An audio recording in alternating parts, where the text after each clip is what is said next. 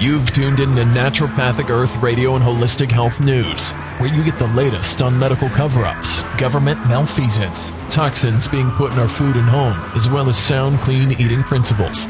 We are here to cast a light on what the big sick care industry and its government shills don't want you to know. Don't be a slave to Big Pharma. Break free of the shackles of Big Food and start your journey now on a long, purposeful life. Become a citizen of Naturopathic Earth. Here's your host, Gregory Luna. Hello, everybody. This is Gregory, and welcome back to another episode of Holistic Health News. I hope you are doing well today as we're listening to the dying embers of Nine Inch Nails. I am drinking my chai black tea on this autumnal day, and we're going to talk about sleep divorce. What does this mean? Is this a divorce that occurs when you're served papers in the middle of the night when you're asleep? No, this is not that. Sleep divorce makes, honestly, complete sense. And I can see why couples are doing this. So let's get to it. We're going to be gleaning off the Washingtonian. And the title is Sleep Divorce is a Thing, and it's on the rise. For couples who don't sleep well together, the stigma of separate beds may be changing. The reason I wanted to do this topic is because I read an article about Carson Daly, who I remember, and some of you millennials and Gen Xers would remember as being the host of Total Request Live, or TRL, on MTV. And I read an article about how he and his wife, who's currently pregnant, sleep in separate rooms. And that's where I heard about the actual term sleep divorce. Now, sleep divorce actually has been around for some time, but we'll get that to the end of this article. Sleeping together is a euphemism, an expectation, and for married couples, a given. When you love somebody, it's just what you do. Equally telling, when that somebody screws up, he or she is exiled to the couch. I'm never exiled to the couch. That's what we would call a shit test. A shit test is when a woman tells you got to go sleep on the couch. No, I never sleep on the couch. You're going to get your butt onto the couch, not me. So this nightly ritual serves as a relationship referendum, supposedly. Quote, we have a lot of beliefs about the meaning of the marital bed, but until recently we had virtually no science on the subject, said Wendy Troxel, senior behavioral and social scientist at the RAND Corporation. Quote, there's a lot of shame about what if my partner and I choose to sleep apart. That's a cultural shame with no scientific backing. Close quote. Do people sleep better when they sleep together? Technically, no. Troxel says, quote, when sleep is measured objectively in couples, people sleep a bit worse when they share a bed. Troxel says because, well, other people are disruptive, right? You guys are like sharing the sheets. Your partner likes to be an enchilada and wrap all the sheets around, and then you have no sheets, and then you pull on the sheets, and then that wakes him up. We've all had these, right? For straight couples, this fact is exacerbated by differences in sensitivities and health. Men are more likely to have certain sleep disorders such as sleep apnea and snoring, while women are more vulnerable to insomnia, so their threshold for being awakened by a partner could be lower. Close quote. The latest data reveals that sleeping apart, or as we call it now, sleep divorce, is more common than the culture would have you believe. According to the National Sleep Foundation, 12% of married couples sleep in separate beds. I would say that number is much higher if you take into account older people, older married couples, 50s, 60s, 70s. I know my parents, before my father passed away about a decade ago, he was sleeping in a separate room for a good 10 years. And the boy had apnea and he snored. And I don't know if he agreed to move to another room or my mom did, but they didn't. I don't think they had a problem with it. She slept better. I don't know. He never slept well because he had really bad apnea. And ultimately, I think that's what led to his death. He didn't really like the CPAP machine. And those who have apnea, guys, just in case you don't know this, if you have apnea and you're not using the CPAP machine, you do have a lower life expectancy. It does increase your chances of having cardiovascular accidents. So I think when you take into account older people, I think it's much more than 12%. A mattress company's recent survey of 3,000 people found that 31% of married couples wish they could file for a sleep divorce. I love the credence given to a mattress company survey. For those who can't afford to live that dream, dual master bedrooms are on the rise. In 2017, Architectural Digest called separate sleeping arrangements the hottest new amenity in luxury homes. How is that a new amenity? So this was my point. If you watch some of the older shows, Father Knows Best, for example, from the 1950s, My Three Sons. See, some of you guys are way too young to remember this because I'm 45, and I remember back in the day when I was a child after school, they would show a lot of these sitcoms from the 50s, 60s, and 70s. I mean, for example, that's how I watched all the Brady Bunch episodes and Good Times and Three's Company and all these other shows. But back in those early shows, the Donna Reeves show, the couple would sleep in separate twin beds in the same room, and that was considered normal back in the mid-20th century. And I don't know how far back that goes. I know if you watch historical period movies, especially of the aristocracy, you would see that, like the king and queen, prince, princesses, they would have completely separate bedrooms. They'd be married, but they would only go to one of the bedrooms for copulation, right, for sex. And then they would go like, okay, I hit it and quit it. Now it's time to go to sleep, right? So I'm going to go back to my bed. And that's how it was. That was the norm. And I don't know when that really changed. I know my parents were married in 1962, and I know they had the separate twin beds when they were early in their marriage. They slept in the same room. And then eventually they got their twin beds and pushed them next to each other. And I guess that worked for a little while until they moved to the separate rooms. But that was the norm, and it made sense, right? Because you don't have to worry about the sheets, hogging the sheets, stealing the sheets. You can move in your bed and not necessarily wake up the person that's next to you, especially if you don't have a creaky bed. And that, to me, that seemed to work. So I don't know when that ended. I don't know if that was in the 70s or so forth. Because I know in the Brady Bunch, again, all my references are cultural allusions because you can tell I was a product of television. The Brady Bunch, they had one bed. Yeah. Yet Troxel says, when you ask, do you prefer to sleep with your partner or alone, most will say they prefer to sleep with their partner. She suspects a biological drive is at work. Quote, sleep is, evolutionarily, an unsafe state to be in. You're lying down, semi-conscious, your eyes are closed. Humans are social and derive a sense of safety from our connection with others. Close quote. Still, that doesn't take away from you could just be in separate beds in the same room.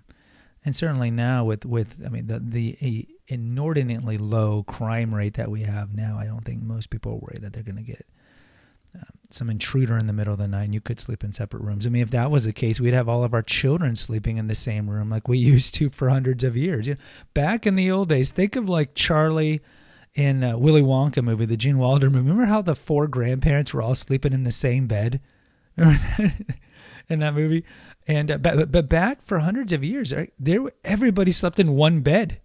Everybody slept in one room, right? So you'd have the bed for the parents, and some of the kids would be in there. And then there would be like a queen size bed for four kids to sleep in. And we all slept in the same room, if not in the same bed. So I don't know, this whole idea about how we don't feel comfortable. I don't know. Then we would have our kids in the same room, and most people don't. The myth that sleeping apart implies a, quote, loveless or sexless union, Troxel says, as well as its inverse, that sleeping together means you're having a successful relationship, damages things a couple is likely to preserve, their relationship in their sleep. Quote, when I see this go awry, I see couples feel that this weight of society telling them what they should and shouldn't be doing, but then out of desperation, they make a choice that could be harmful to their relationship. So your partner snores or he has restless leg syndrome, or maybe the way she breathes is really annoying. Rather than talk about it, quote, you just get increasingly resentful, Troxel says, and relocate to a pull-out couch, leaving your other half feeling abandoned or hurt. Apparently, there's no getting around an uncomfortable but honest conversation about what you want and need. And this is all a relationship matters. For what it's worth, Troxel wants you to know, quote, the literal meaning of sleeping together does not have to equate to the biblical meaning. Thank you, Troxel, close quote. Okay, so look, let's go back to loveless or sexless unions. I mentioned this in an earlier episode that the rate of sexless marriages is pretty high. It's about 40% of couples only have sex one time a month or less. Go to that episode I did on sex frequency in long-term relationships. It's probably around episode 180 or so. And I talk about how little couples in long-term relationships have sex. Even in their 20s, it's only on average about twice a week. And red pill men will know that one of the biggest mistakes you can make is cohabitating, because as soon as you cohabitate, there's no more competition anxiety from the woman, and therefore she doesn't need to have sex as much with you as when you are living separate. But in general, sexless marriages are pretty common, especially the older that you get, which makes sense because of hormones and other medical conditions and so forth. And so you see a lot of couples that just don't have sex after 40 years old, 50 years old, 60 years old, even younger than that. A lot of people think it's the woman. The woman doesn't want to have sex. In most cases, it typically is either because maybe she's going through hormonal issues, or maybe she's using sex as a weapon, which is unfortunate and should never be done in a relationship, right? So it's like, oh, well, you didn't clean up today, or you didn't do fix the garage, or so we're not going to have sex until you do it, or I didn't like the way you did this, and so they withhold sex. I mean, that's a surefire recipe for estrangement and divorce and infidelity if you continue to do that. So that's not really a smart thing to do. But it's pretty common to have sexless marriages, especially as you get older. And it's relatively common to be in separate rooms. So I would say that this sleep divorce thing is perfectly fine. And as she mentions, just communicate about it. Talk about it with your partner. It's like, hey, I know I'm keeping you up with the snoring, or because I like to wrap the sheets like an enchilada, and I want to be considerate to that. So how about, we snuggle until one of us falls asleep, and then we'll go to the other room, and then in the morning, I'll come and snuggle you and give you a little quickie or whatever, And it's all about communication, because like she mentions, if the guy or the girl frustratingly go to the couch or the other room, then the other person feels hurt and upset, and we don't want that. So it's all about good, open communication. And I would say that whatever helps maintain your relationship, you should do, and don't listen to necessarily what society is telling you that you need to sleep in a bed. Like, I mean, you look at the old movies too. Like, they would sleep in a queen bed. Like a lot of shows, they'd be in a queen bed, and it's like, I don't know. Like I think back at my marriage, and I think we slept in a queen bed, early on, and then eventually we got a king bed, and not to divulge too much facts about my personal life. I mean, I think since then I've slept in queen beds, but it's just, once you go king, you don't want to go back to queen. It's too confined. It's too confined. So definitely king beds are the way to go if you can afford it. The last thing I want to mention is, look, don't feel bad that you guys are not sleeping in the same bed. It's not a big deal. I know people who are like, yeah, my boyfriend comes over, whatever, and then we do whatever, and then he gets the hell out and he goes, because he knows that I don't like to share my bed at night, and he feels the same way. And look, again, it's a communication. If both of you feel that way, then it works out really, really well. Like, I don't particularly like spending the night in a place that's not my house, unless it's a hotel and I need white noise and stuff like that. Go to the episode I did on sleep insomnia issues. I think it's like episode 25. But we talk about sleep hygiene and the things that you can do to improve your sleep. So like very dark, very cold, for example. But in general, like, I don't like sleeping in other people's beds. And I like my independence and freedom and autonomy, and I typically already have some insomnia issues. So I typically sleep better when I am alone in my bed. And I think there are some people who feel that way too. And look, there's no shame in that. And if you look at the stats, it's probably better for your relationship if you guys do have a sleep divorce, as long as you're openly communicating about it. It's not necessarily a problem. So, guys, if you're currently in a relationship where one of you is kind of resentful toward the other because they snore too loud, or they tear the sheets from you and all that, sit them down and have an honest conversation with them, and let's remedy this. It's not something that you have to take up your cross, so to speak, and have to suffer from. Just talk to them about it and see if it can be remedied with good communication. Guys, the website is Naturopathic Earth. Go check out all the articles that we have there, holistic health articles and food recipes. If you want to support our endeavor, there's several ways you can do so. I have a link for my PayPal me account on the episode notes. Give it a day or so because I never type those out the day the episode comes out. I'm always like a day behind. But click on that link and boom, it just sends you to PayPal and you can type in $5, whatever, $10 and hit enter and boom, that's it. It's really fast and quick. It really helps defray the cost because we have to pay for the website, we have to pay for the podcast hosting service and so forth. So it does cost money. So please be generous there. Another way you can support us is through my books, Confessions of an Obese Child. You can get on Amazon Kindle or Barnes & Noble Nook for $2.99. Revelations of a Weight Loss Warrior should be coming out probably in a month.